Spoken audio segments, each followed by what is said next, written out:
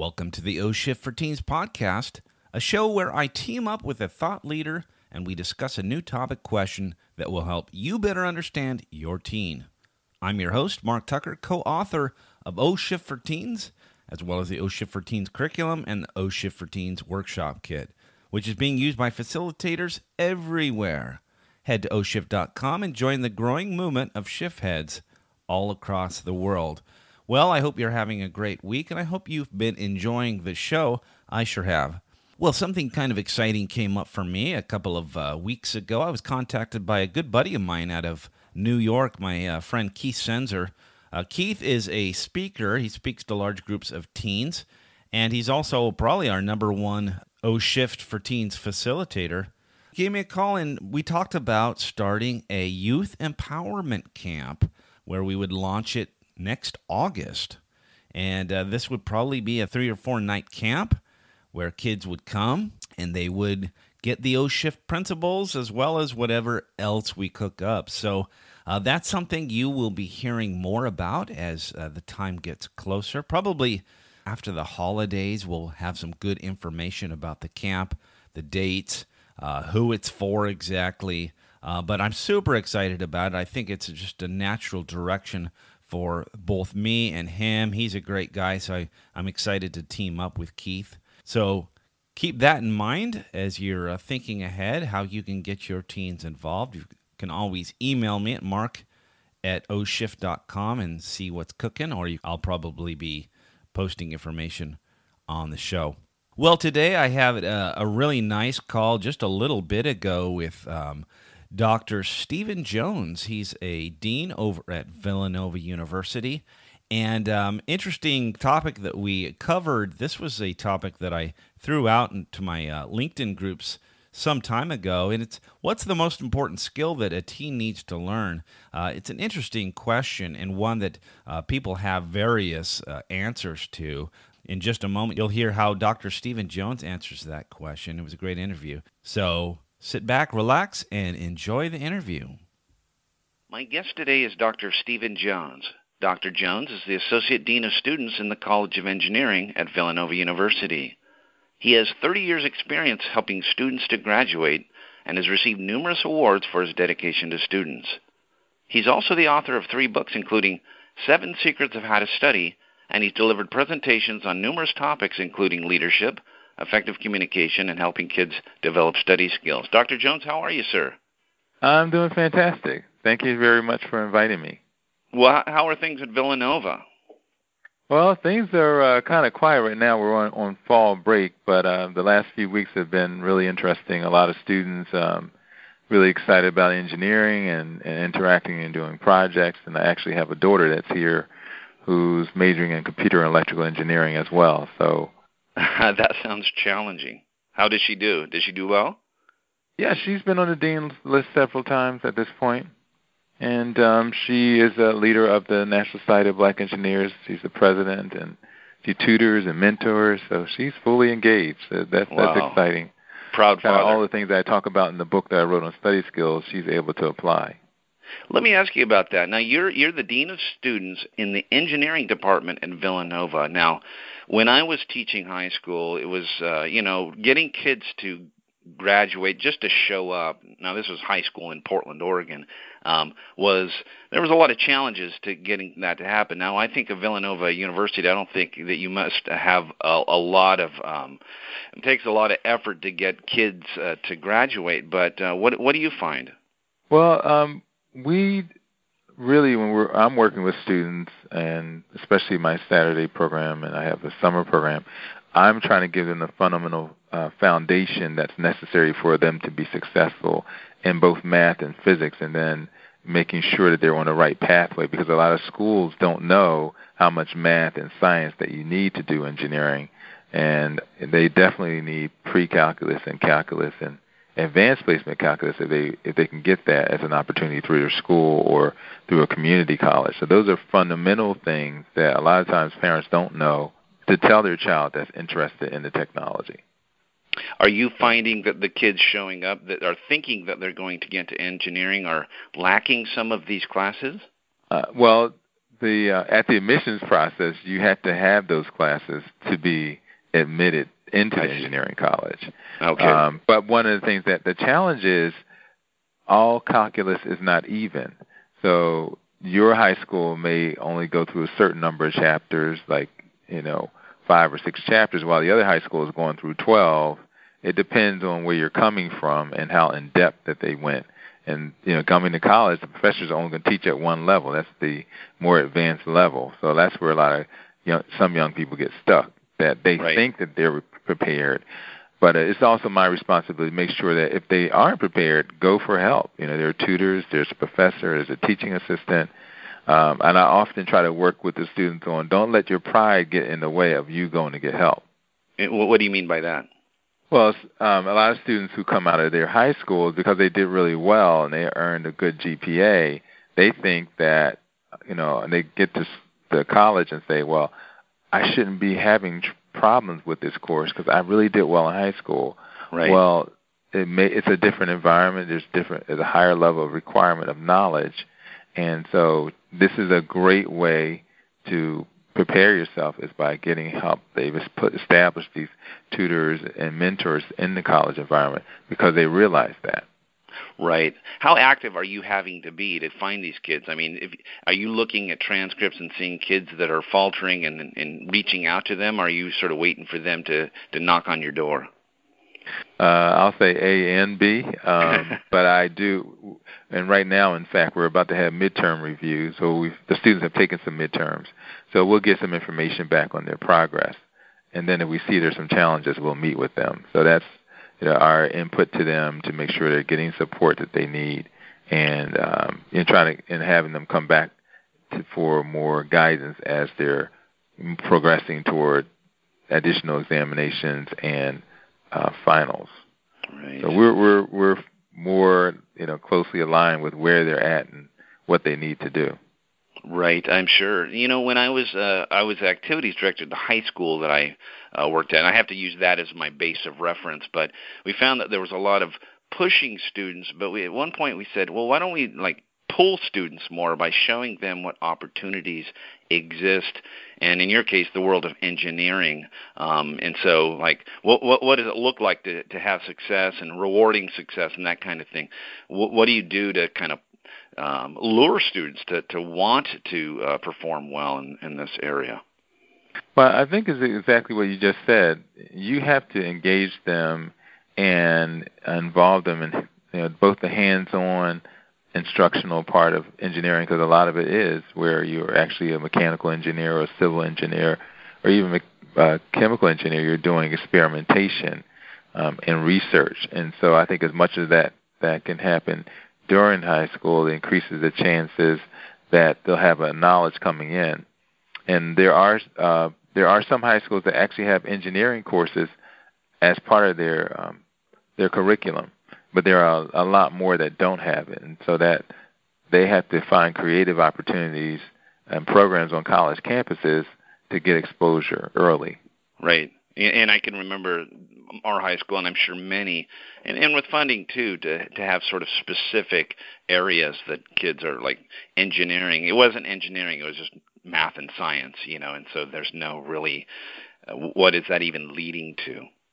No, I was going to say that the other aspect of it is exposing them to professionals who are in the fields of engineering and talking to them about their lives and their experiences, and helping them understand how beneficial their careers in engineering can be for them.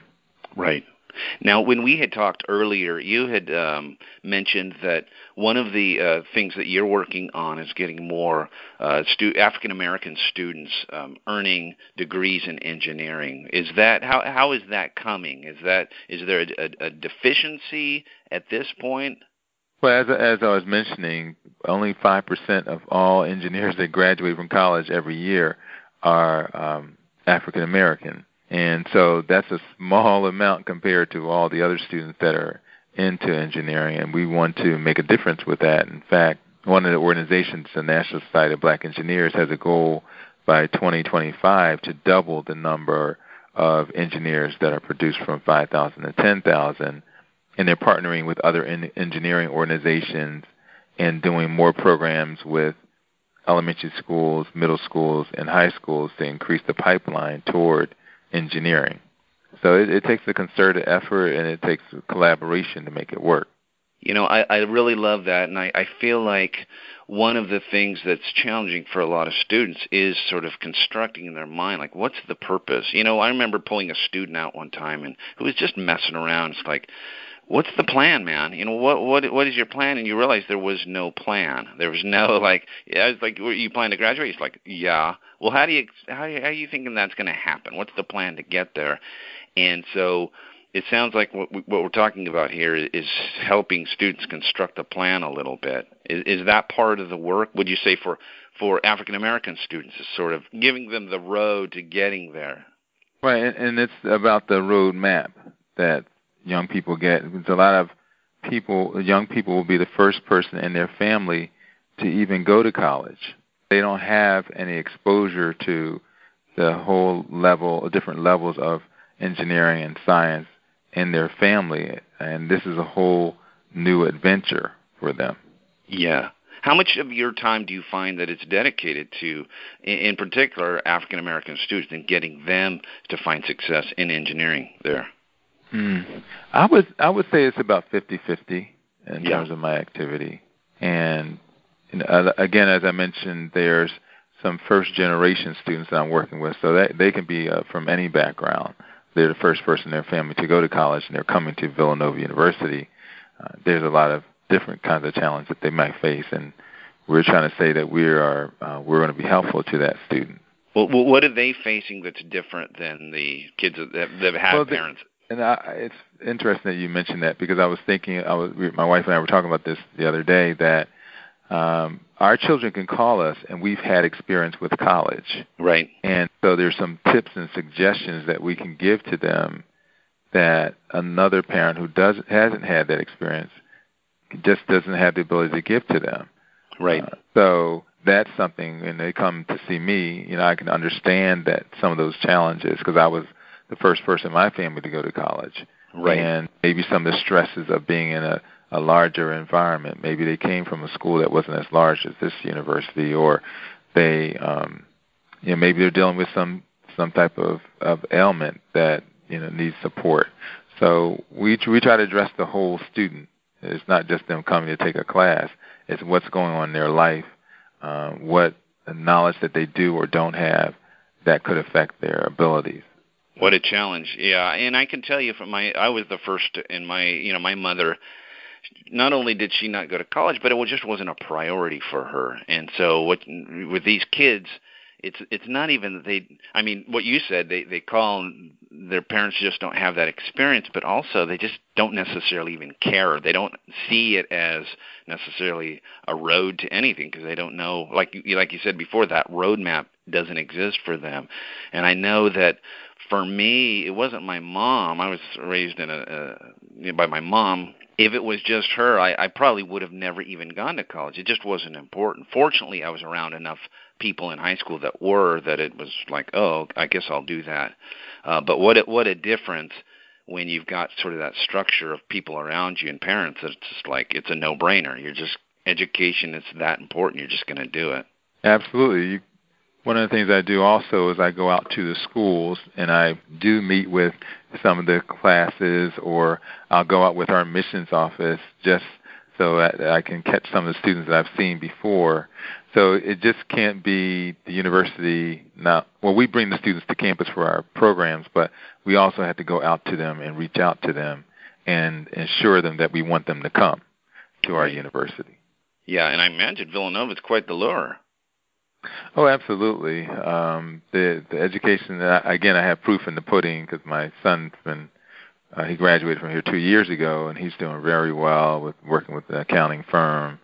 My daughter, she's already done some work with Rockwell Collins, which is out in Iowa, and Lockheed Martin for her summer internship. So she's had those exposures, and the students get jobs. That's what you want. You want them to finish and get a job. So Right, and your own experience too. I mean, you're obviously very successful. So, and I think that's important. I mean, if for students coming in to see somebody like you, who's not only got a lot of credentials, but also is very caring about their success.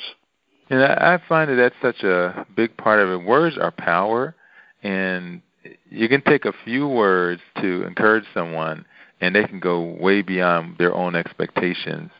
And I get that regularly from some of the other colleges that I've worked at, where students will call me up or they'll Facebook a message to me saying, wow, I remember what you did for me, or the words that we talked about, and how I met with you, and it helped me to get through some challenging courses, or a place in my life where I needed some encouragement. So words are definitely power, and I always tell that to parents, and that's one of the reasons why I wrote the Parents book, because I want them to understand that they can have a big influence on their child's future, and investing in that at all levels, elementary school, middle school, and high school, is powerful. I do say that to the parents as they're working with their high school student, because a lot of them kind of back off in high school because their children are older, but that should be a place where they should continue to be involved in their child's life as they're about to pursue their career or their future. And young people will shrug you off as a parent, but they still want to see you show up. I can't tell you how many times at different events that I showed up for my daughter and son in high school that they told me they didn't want me to come, and we said, we're coming. And then they're looking in the audience for us. Yeah, yes. So, it does play out.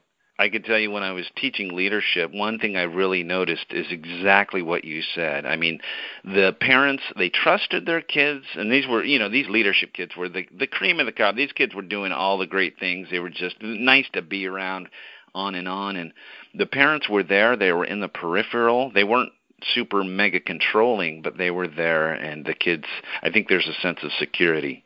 Absolutely. It's what I always say, it's nice to give them things, but the most important thing that you as a parent can give to them is your love, your kind words of encouragement, and your building into them for their future. And can't you remember those times, those pivotal times in your own life where an adult, a parent, but it could be another adult who said something to you for whatever reason. It meant something and actually impacted, it's kind of sent you soaring. And we need those opportunities, don't we? Absolutely. I had a neighbor that was 2 doors over. I would do some work for him, and he would sit me down and tell me what he's hearing and what he's seeing on the radio. And I now realize what he was doing in terms of giving me things to think of a bigger world than the community in which I lived. And so I always appreciate him for that contribution to my life. Right. And so, and we also have other teachers, coaches in our lives that have input to their time. And I think for me, that's what's given me this passion to give back as well. What a great thing that you're doing, because it really does work. I think a lot of times we get in relationships, especially with teenagers, whether it's our own or we're working with them, and our relationship with them is instruction, kind of telling them why they aren't measuring up, and not realizing how much power that we can, like you said, words are power, that taking them aside and say, oh my God, you kicked butt on that project, or you really, pointing out their strengths to them that you assume that maybe they just implicitly know, but they don't. Hearing it allows them to develop that strength. And I think it's how so giving them positive feedback, and then if there are some challenges, it's how you present the challenges to them. And I always go at it as, let me give you overwhelming amount of positives and say, here's some areas where you can still grow. Right. So it's how you say it, rather than saying you can't do it or you didn't do well. It's like, okay, there's still some areas where you can work on. Just like in my own life, there are areas that I can work on. Right. So yeah. Now, when I asked what topic you wanted to cover, you chose what's the most important skill that a kid needs to learn. I want to get to that. What's the most important skill that a kid needs to learn? And I would imagine that one of the reasons you chose that topic is because of your position and kids showing up deficient maybe sometimes in this particular area. What was on your mind when you came up with that as a topic? Yeah, I was thinking about the whole importance of problem solving and decision making, and a lot of young people don't get that preparation through their courses. There may be programs that they attend, but the ability to make good choices based on information, based on training of a young person, I think is really important that we kind of overlook that. And when you're able to do that, then the peer pressure won't come in as much and take them in the wrong direction. For example, I always have said to my daughter and my son that they're leaders. They're not followers. You are a leader, and this is what a leader does. So giving them instruction for them to think about, okay, here are the 5 or 6 things that I should be measuring myself against to see, am I leading or am I following? And different children are different. My son is the more outgoing person. He's just, every person runs after him. My daughter is more quiet and internal. But that still doesn't mean that you can't be a leader. You can't make good decisions, or you can't problem solve in your situation. So looking at each individual child with their personalities and still giving them those inputs that will help them get in the right direction. I just love this, and I think it's so true.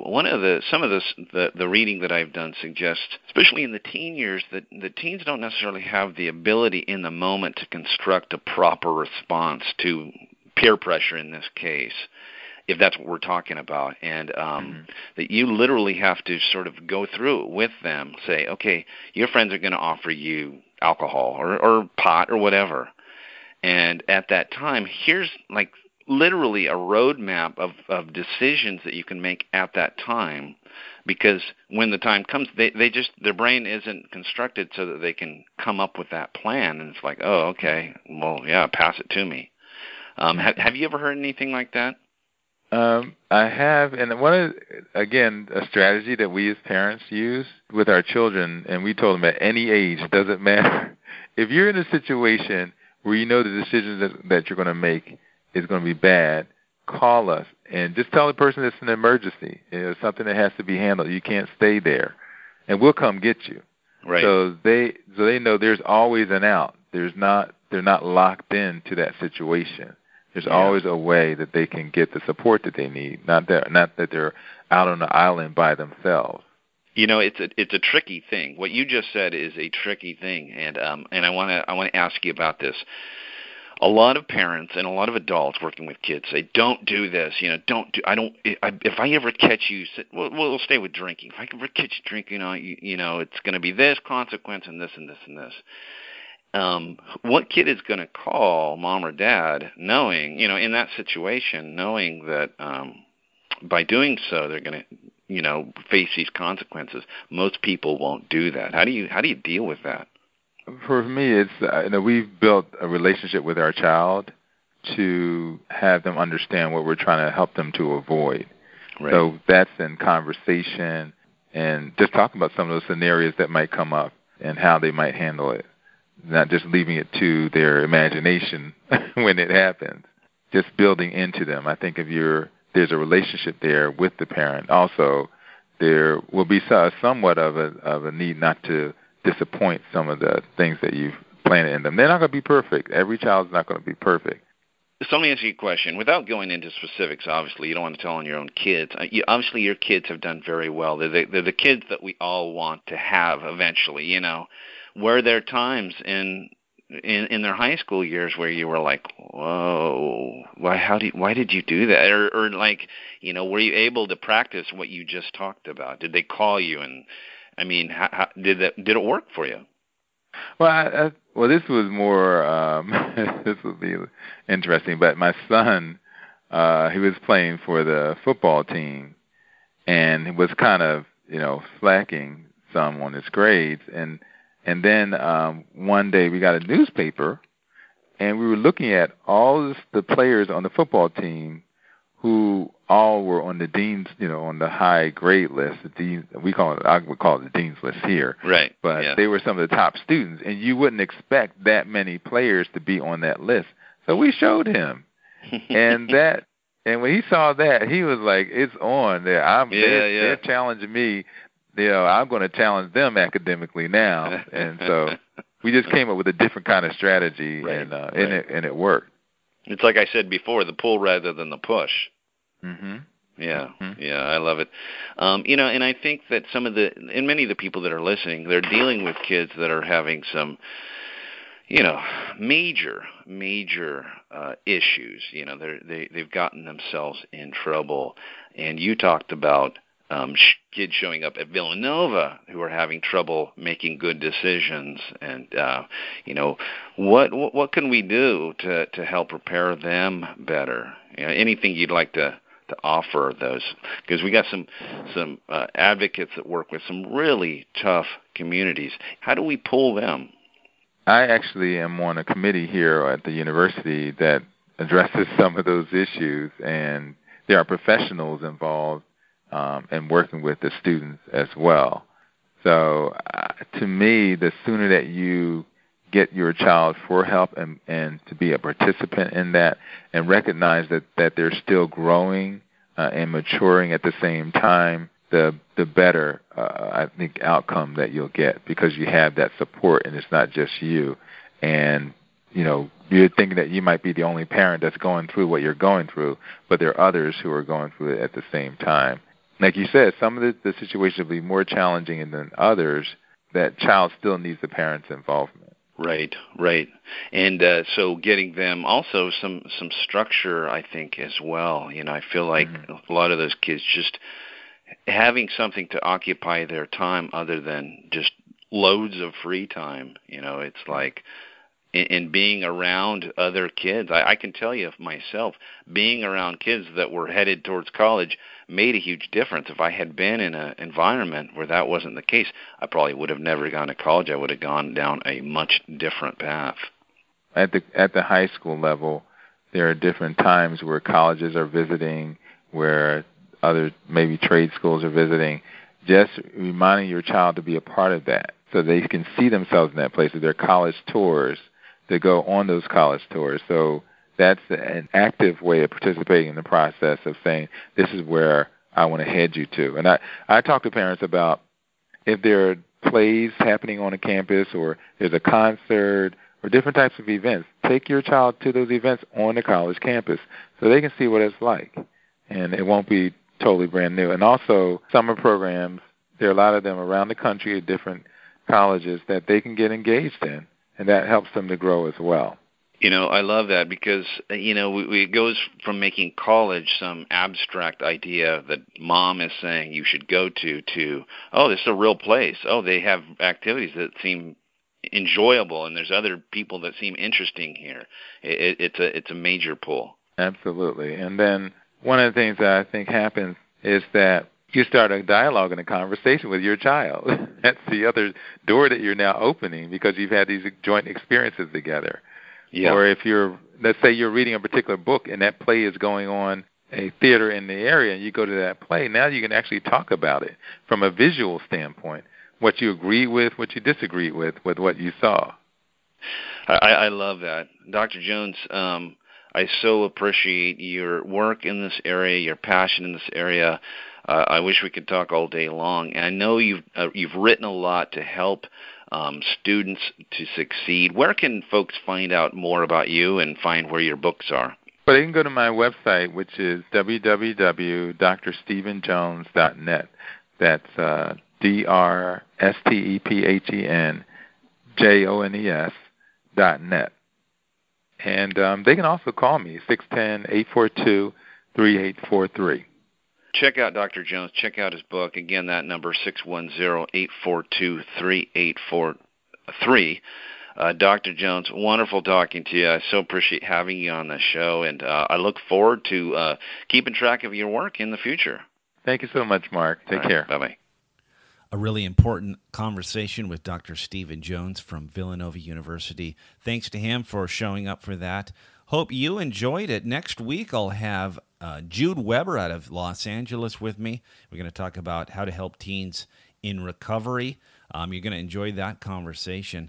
If you are thinking about becoming a facilitator of O-Shift material, well, you should do that. Head to oshift.com, go to the tab where you can find out more information to become a facilitator. So glad that you are partnering with me on this journey as we learn to be better parents, as we learn to understand our youth better. What important work that this is, and a never-ending learning process. Thanks for being on the journey with me. We will see you all again next week.